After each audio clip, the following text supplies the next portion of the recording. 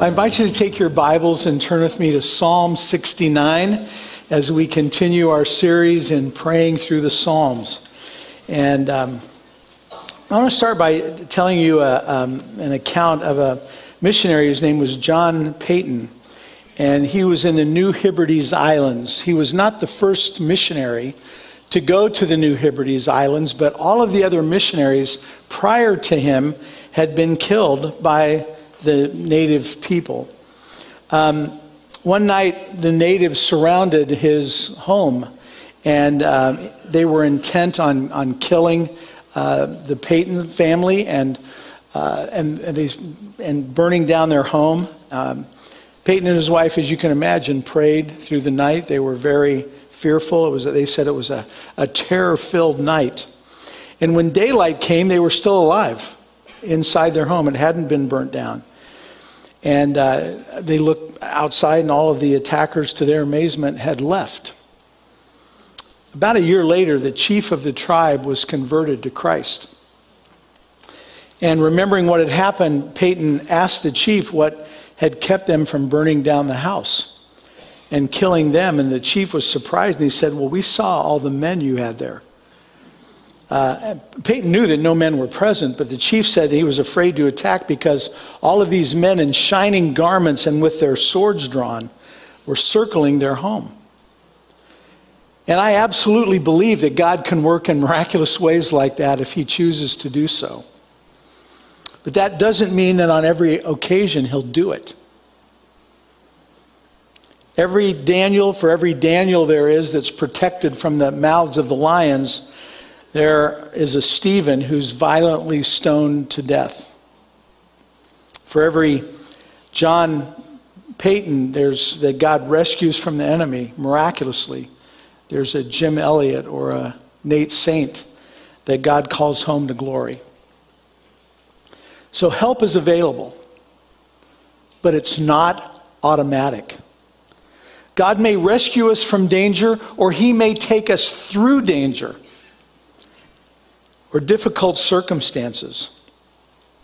In this psalm, David is taken by God through these difficult circumstances. We've already looked at one messianic psalm, Psalm 22. A messianic psalm is any psalm that, for the most part, talks about Jesus or is used by Jesus. Psalm 22 is pretty well known because Jesus quotes from this psalm on the cross. And after that psalm, Psalm 22 and also Psalm 110, Psalm 69, also a messianic psalm, is the most frequently quoted psalm in the New Testament. You've got this on your outline. 7 of the 36 verses are directly quoted, and others are alluded to in the Gospels. This psalm is about David, and he's very vulnerable. He's hurting deeply, and he's asking God to help him through his struggles, help him to deal with them, and especially with his enemies. And the psalm relates to all of us because we can all, it's such a common experience, we can all relate to this. Psalm 69 models for us, if you will, the value of putting into words whatever we're going through, even if at times we don't feel like we really can put it into words. And so as we look at this psalm, keep in mind that there are 3 levels that this psalm is talking about. It's talking about David's situation. It's looking ahead to Jesus and his zeal for God's house and his suffering. And then it's talking to us about our own situation and the struggles that we're going through in our lives. So David is bringing a couple of very important concerns to the Lord, a deliverance and then also judgment on the people that are against him. And then he ends on this amazing note of praise. So I think that we've all felt like the psalmist at times, overwhelmed with whatever we're going through, problems that we can't seem to get a hold on in our own lives, pressures that we just don't think we can take any more pressure, demands on us that we feel like we can't meet. And we're at the end of our ability, we feel like even to pray. Do you have struggles like that? Struggles may be emotionally, that you're just things that you're struggling with inside of you. Or maybe there's things that are going on relationally in a relationship with another person. Maybe it's financial. Maybe it's on one of those levels. There's something that's going on that is hard for you right now. David uses some really powerful images that describe very vividly what he was feeling. And it's kind of like, David talks about being in waters up to his neck and stuck in a swamp where he can't gain a foothold. And it's kind of like us talking about being in troubles up to our necks. We just feel like we've had enough. Well, the first thing that David talks about, number one on your outline, and again, I encourage you to follow along in the outline and with the blanks there. The first one is rescue, the word rescue. David prays, save me, in this first section, really down to verse 18. And the tone of the psalm is set here. We see he's grieving for his situation, and he appeals to God for help. And so David begins by asking for delivery specifically for himself. That's again on the outline. So verse 1, save me, O God, for the waters have come up to my neck.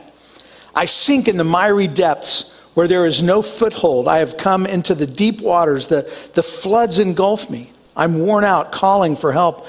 My throat is parched. So he says in verse 1, save me, but this kind of theme continues, if you will. Look at verse 14. Rescue me from the mire, he says. Do not let me sink. Deliver me from those who hate me, from the deep waters. Have you ever prayed that for yourself? Maybe even recently? Lord, save me. Lord, rescue me. Lord, deliver me. I think we can all relate to that on one level or another. And then look at verses 16 and 17.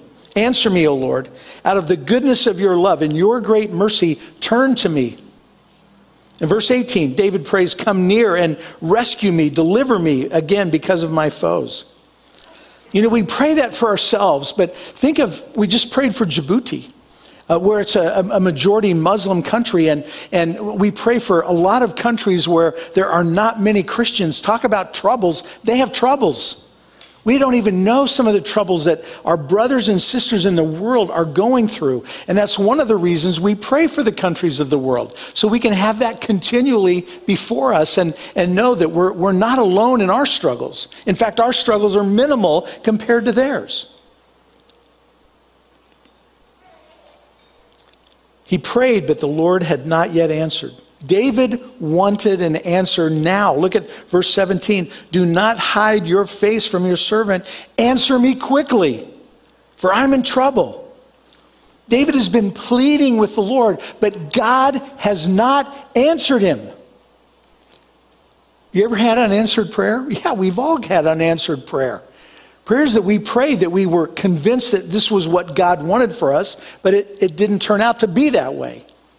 But David kept praying. Billy Graham's wife, Ruth, wrote a short one-stanza poem that I think put it really well. Here's what she wrote.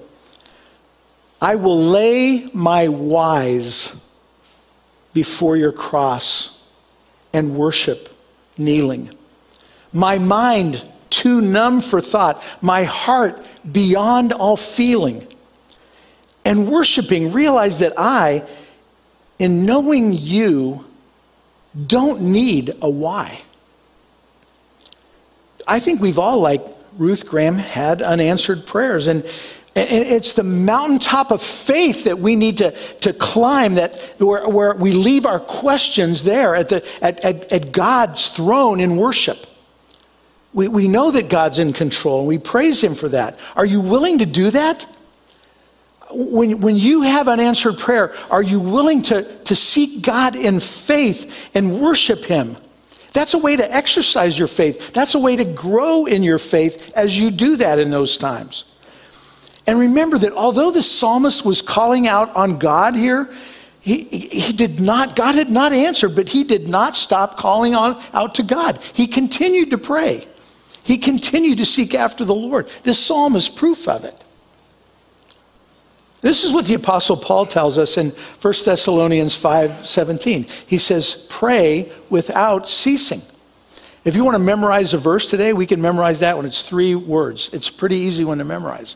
1 Thessalonians 5:17, pray without ceasing. So what does that mean when Paul says that? I think that's the attitude that David has here. Well, first, and this is on your outline, the first thing it means is that we have a spirit of dependence. Reliance on God is the heart of prayer. So that even when we're not speaking consciously to God, there's this ongoing confidence and trust that we have in the Father.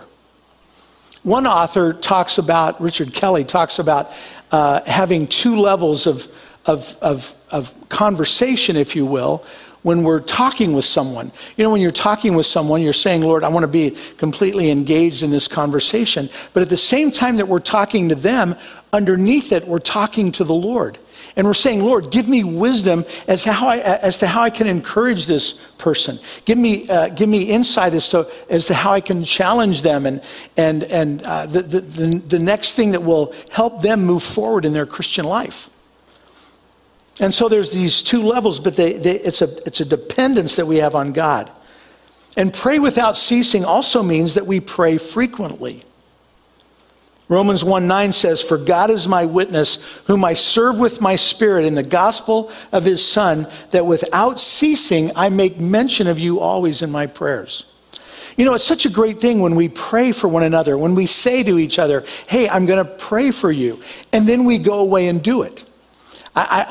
You've probably been like me and then completely forgotten to pray for someone. When you say you'll pray for them, that's why when somebody gives a request, I like to pray for them right there so that I don't forget. At least I've prayed for them one time. And then I find oftentimes God will bring that back to my mind. But when you say that you're going to pray for each other, let's make our prayers Romans 1:9 kind of prayers. God is my witness, whom I serve with my spirit in the gospel of his Son, that without ceasing I make mention of you always in my prayers. Those are the kinds of prayers that we need to pray for each other. We can be sure that Paul prayed for the churches. But he wasn't praying just for the church in Rome every second of every hour of every day. But I'm sure that he mentioned them often. I'm sure that he prayed for them regularly. And that's the same way that our prayers need to be with each other. And praying without ceasing means that we don't give up. That's also on your outline. We have a spirit of dependence, we pray frequently, and we don't give up. Like David. Like the Apostle Paul, we lean on God all the time.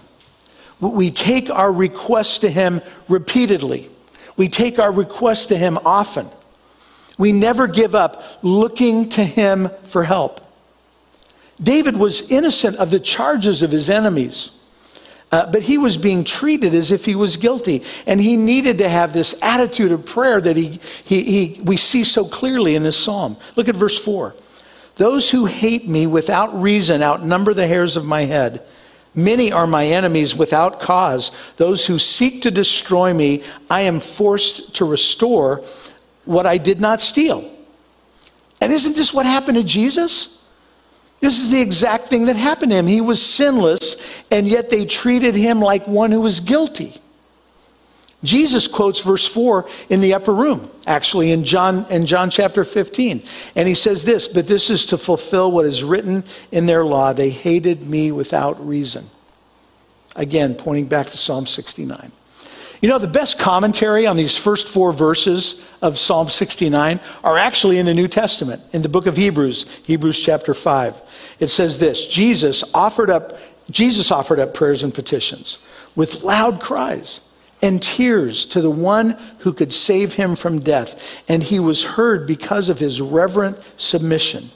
Although he was a son, he learned obedience from what he suffered. And if Jesus learned obedience through what he suffered, how much more will we learn obedience to God through the struggles that we have, through the ways that we suffer? God wants to teach us to be more like Jesus through whatever we go through.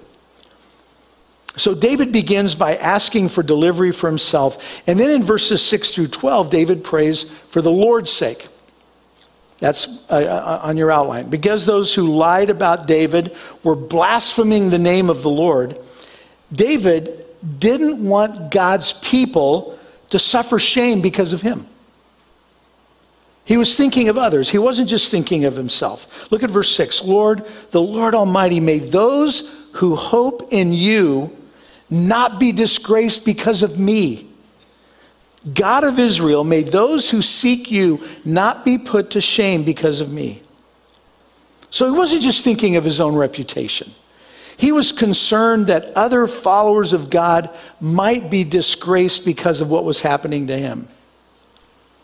I remember as a young Christian hearing Billy Graham interviewed. And someone asked him what it was like to be such a well-known evangelist. And he said, you know what? I live in fear that I will do something at some time, maybe not even meaning to, that will bring disgrace to the name of God. And you know what? I think that's a good prayer for all of us. Because all of us, the people around us, maybe you've told people around you, but I think the people around you are smarter than you think they are. They I'm guessing know that you're a Christian. Maybe you've told them. That's a great thing to tell them. But you know what? They're watching you. They're watching how you act during the week. And so you are representing the Lord at school when you're at school. You're representing the Lord when you're at work. You're representing the Lord in your neighborhood. Someone said this, and I don't even know who wrote it, but they said, we are the only Bible a careless world will read. We are the sinner's gospel. We are the scoffer's creed. We are the Lord's last message written in deed and word. What if the type is crooked or the print blurred? So we're all like a Bible that the people around us are reading. Maybe people that would never open their Bible are looking at us to see what a Christian really is, what it really is like to follow what God says in his word. It's a responsibility that we all have, and the heavy one. And then look at verses, starting at verse 7. For I endure scorn for your sake, and shame covers my face. I am a foreigner to my own family, a stranger to my own mother's children. For zeal for your house has consumed me. What Jesus says as well in the Gospels. And insults of those who insult you fall on me. The psalmist is right to want judgment on evil. We see that throughout the Old Testament. The Old Testament's like a constant reminder of the judgment of God. But Jesus takes that judgment on himself for us. The insults of those who insult you fall on me. That's what Jesus did for us. David's persecution here reminds us of what Jesus taught those who suffer for righteousness' sake in the Sermon on the Mount. He says in Matthew 5, blessed are those who are persecuted because of righteousness, for theirs is the kingdom of heaven. Blessed are you when people insult you and persecute you and falsely say all kinds of evil against you because of me. When they blasphemed God, it was like they blasphemed David. And their attacks against David were like attacks against God. And David felt them. And I think this is a pretty amazing attitude that David has here. And he said, Lord, it's my pleasure only to please you, Father. And let their hatred of you fall on me. But he doesn't want them to hate God. He doesn't want them to hate God. And he doesn't want those who believe in God to be discouraged. And then in verses 10 and 11, he says, when I weep and fast, I must endure scorn. When I put on sackcloth, people make sport of me. When David prays and repents, he's laughed at. The world doesn't seem to understand the gospel of God's grace, where holy living is the result of humble and dependent joy, and it's not so that we can earn our way to heaven. It's so easy when we go through a hard time saying, Lord, why? Back to Ruth Bell Graham's little poem. Why, Lord, is this happening to me? I've been so faithful to you, I thought you would return the favor to me. But remember, God said no to Jesus. Why do we think he's always going to respond positively to us? And so, in this passage here, it's not so that we can earn our way to heaven. We can't do that. But if you're asking that question, that's a little bit of maybe a barometer that's what we're doing. That's the attitude that we're having. that we want to earn our way to heaven. Because look at all we've done for God. And David's third argument for deliverance is based on God's character. It's on your outline. Look at verses, starting at verse 13. But I pray to you, Lord, in the time of your favor, in your great love, O God, answer me with your sure salvation. Answer me, Lord, out of the goodness of your love. In your great mercy, turn to me. So yes, we should be passionate when we pray. But nothing will make us more dependent on God and his love and his wisdom than waiting for his timing. Psalm 27, verse 1 says, wait for the Lord. Be of good courage, and I will strengthen you. Wait, I say, for the Lord. So we wait on God. It's not easy to wait on God. But that's what he's wanting us to do. That's what he does here. He doesn't answer David's prayer right away. We wait on God's timing. David has hope. Look at that passage in verses 13 and 14, in God's goodness and his love and his mercy. And the number 2 on the outline is that David talks to God because David wants his name to be cleared. Judge my enemies, he says in verses 19 to 29. David told the Lord that his enemies had insulted him to the point that he was physically ill. Have you ever felt physically ill by something someone said to you? It just hurt so deeply. Look at verse 19. You know, and look at the words he uses here, these picture words. You know how I'm scorned and disgraced and shamed. All my enemies are before you. Scorn has broken my heart and has left me helpless. And then verse 21, he says, they put gall in my food and gave me vinegar for my thirst. And that didn't literally happen to David. David's using that here as a metaphor. But what David says in metaphor, Jesus, it actually happened to Jesus. Gall for my food and gave me vinegar for my thirst. In Matthew 27, it says this, they offered Jesus wine to drink mixed with gall, but after tasting it, he refused to drink it. And then a little bit later, immediately one of them ran and got a sponge. He filled it with wine vinegar, put it on a staff, and offered it to Jesus to drink. So then David prays that the Lord would judge his enemies and give them what they deserve. It's tempting. We're tempted to pray that, aren't we, sometimes? Lord, give them what they deserve. Verse 24, pour out your wrath on them. Let your fierce anger overtake them. David has this zeal for justice. There's nothing wrong with having zeal for justice. The Old Testament, again, is all about justice.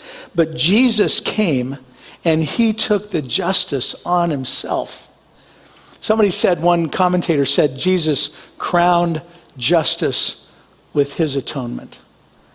That's what we rely on now. That's how we look at this psalm. We say, man, Lord, thank you for what Jesus did. And then look at verses 22 and 23. May the table set before them become a snare. May it become retribution and a trap. May their eyes be darkened so they cannot see, and their backs be bent forever. And in verse 28, David asks that his enemies be killed, that they be blotted out of the book of life. May they be, again, blotted out of the book of life and not be listed with the righteous. Paul, the apostle, actually quotes that in Romans chapter 11 and applies it to Israel's religious complacency that led them to a spiritual blindness. And again, what a great prayer for us to pray. Lord, I don't want to be spiritually blind. Help me to be sensitive to what you are saying to me through your word.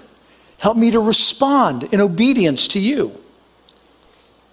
And so David knows that God is always keeping his promises.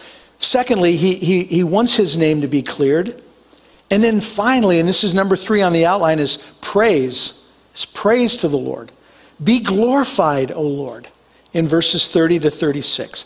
David wanted to be God to be glorified in his worship, which is our prayer on Sunday morning, that God is glorified in our worship. And I think this is such a great insight for us here, because there's no suggestion that David's circumstances have changed. There's no suggestion here that the pain has been taken away. But what does David do? He's got this outpouring of praise. There is power in praise. Man, I know that there have been times when I've been discouraged and I've just said, okay, I'm just going to praise God and thank God for the situation that I'm in right now. And I start praising and thanking him. And all of a sudden in my mind, there's this shift to not think of the circumstances. Someone said, well, why are you so discouraged under the circumstances? And the response is, what are we doing under the circumstances? We should not be under them. We should be over them. We should be looking at them from God's perspective, from his point of view.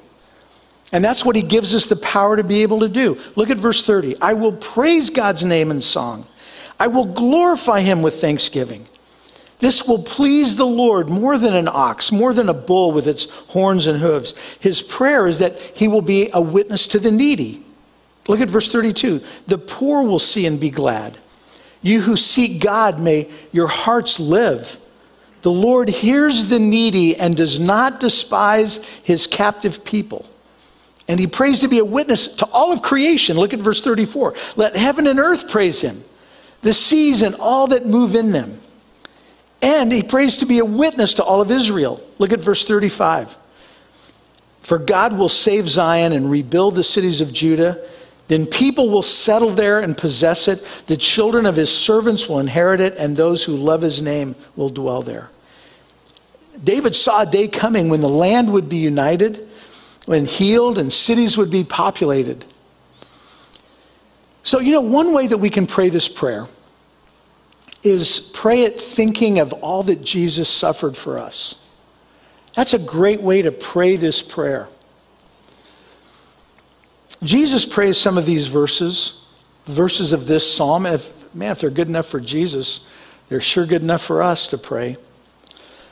You've got this on your outline. There's a great deal of sorrow and tragedy in this life. But for the Christian, tragedy is never the last word. I think we could say that verse 33 is really the key verse of this psalm. The Lord hears the needy and does not despise his captive people. He hears our prayers. Jesus prayed in great agony in Gethsemane that the cup would pass for him, and God did not remove the cup from him. Jesus had to drink it. But God did hear his prayer. God sent angels to minister to him. He was strengthened as he went through this trial. And this will be the case for us as well. God will strengthen us when we go through whatever we go through in our lives.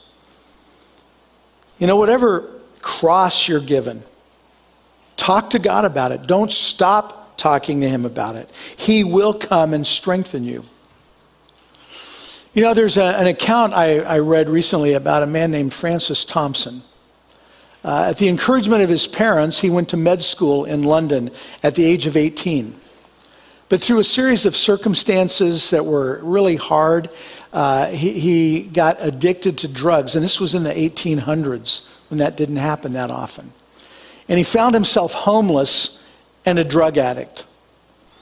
And he ended up coming to faith in Christ and became a writer and wrote a lot. One of the things he wrote was this. He said, running behind me invisibly and imperceptibly came the strong feet of Jesus that followed after me and pursued me like the hound of heaven, which is the name of a poem he wrote. And he said it's all about the grace of God. It's about his grace in our lives. And that's the word for all of us, is God's grace. That's how we come to faith in Christ, by the grace of God. I don't know if you know the author Juan Carlos Ortiz, but he writes about grace, and he writes this. Watching a trapeze show is breathtaking. We wonder at the dexterity and the timing. We gasp at near misses. In most cases, there's a net underneath. When they fall, they jump up and bounce back to the trapeze. In Christ, we live on the trapeze. The whole world should be able to watch and say, look how they live. Look how they love one another. Look how well the husbands treat their wives. And aren't they the best workers in the factories and offices? Aren't they the best students? Aren't they the best neighbors? That is to live on the trapeze, being a show to the world. What happens when we slip? The net is surely there. The blood of our Lord Jesus Christ has provided forgiveness for all of our trespasses. Both the net and the ability to stay on the trapeze are works of God's grace. And of course, we can't be continually sleeping on the net. If that's the case, I doubt whether the person is a trapezist at all. So maybe there's a franticness that you feel about your life right now, that maybe you can't get that better foothold. Maybe you're out to prove yourself. Maybe you're out to get more. Whatever it is, there's maybe this about your life, an irritability.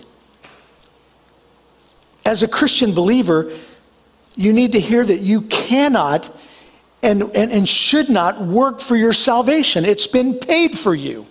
And so stop trying to pay for it yourself. Jesus wants you to fall in love with him. Not just learn about him, but know him in a personal way. He came to show us what a servant is. But he just didn't show us what a servant was. He came to serve us. And on the day of his return, when he will wipe away every tear from our eyes, if that day is tomorrow, are you ready for that day? Do you know if it's tomorrow that you belong to him and will be with him for all eternity? If you don't, you can know by just receiving him. That's his promise. But as many as received him, he gave the right to become the children of God, even to those who believe on his name. Let's pray.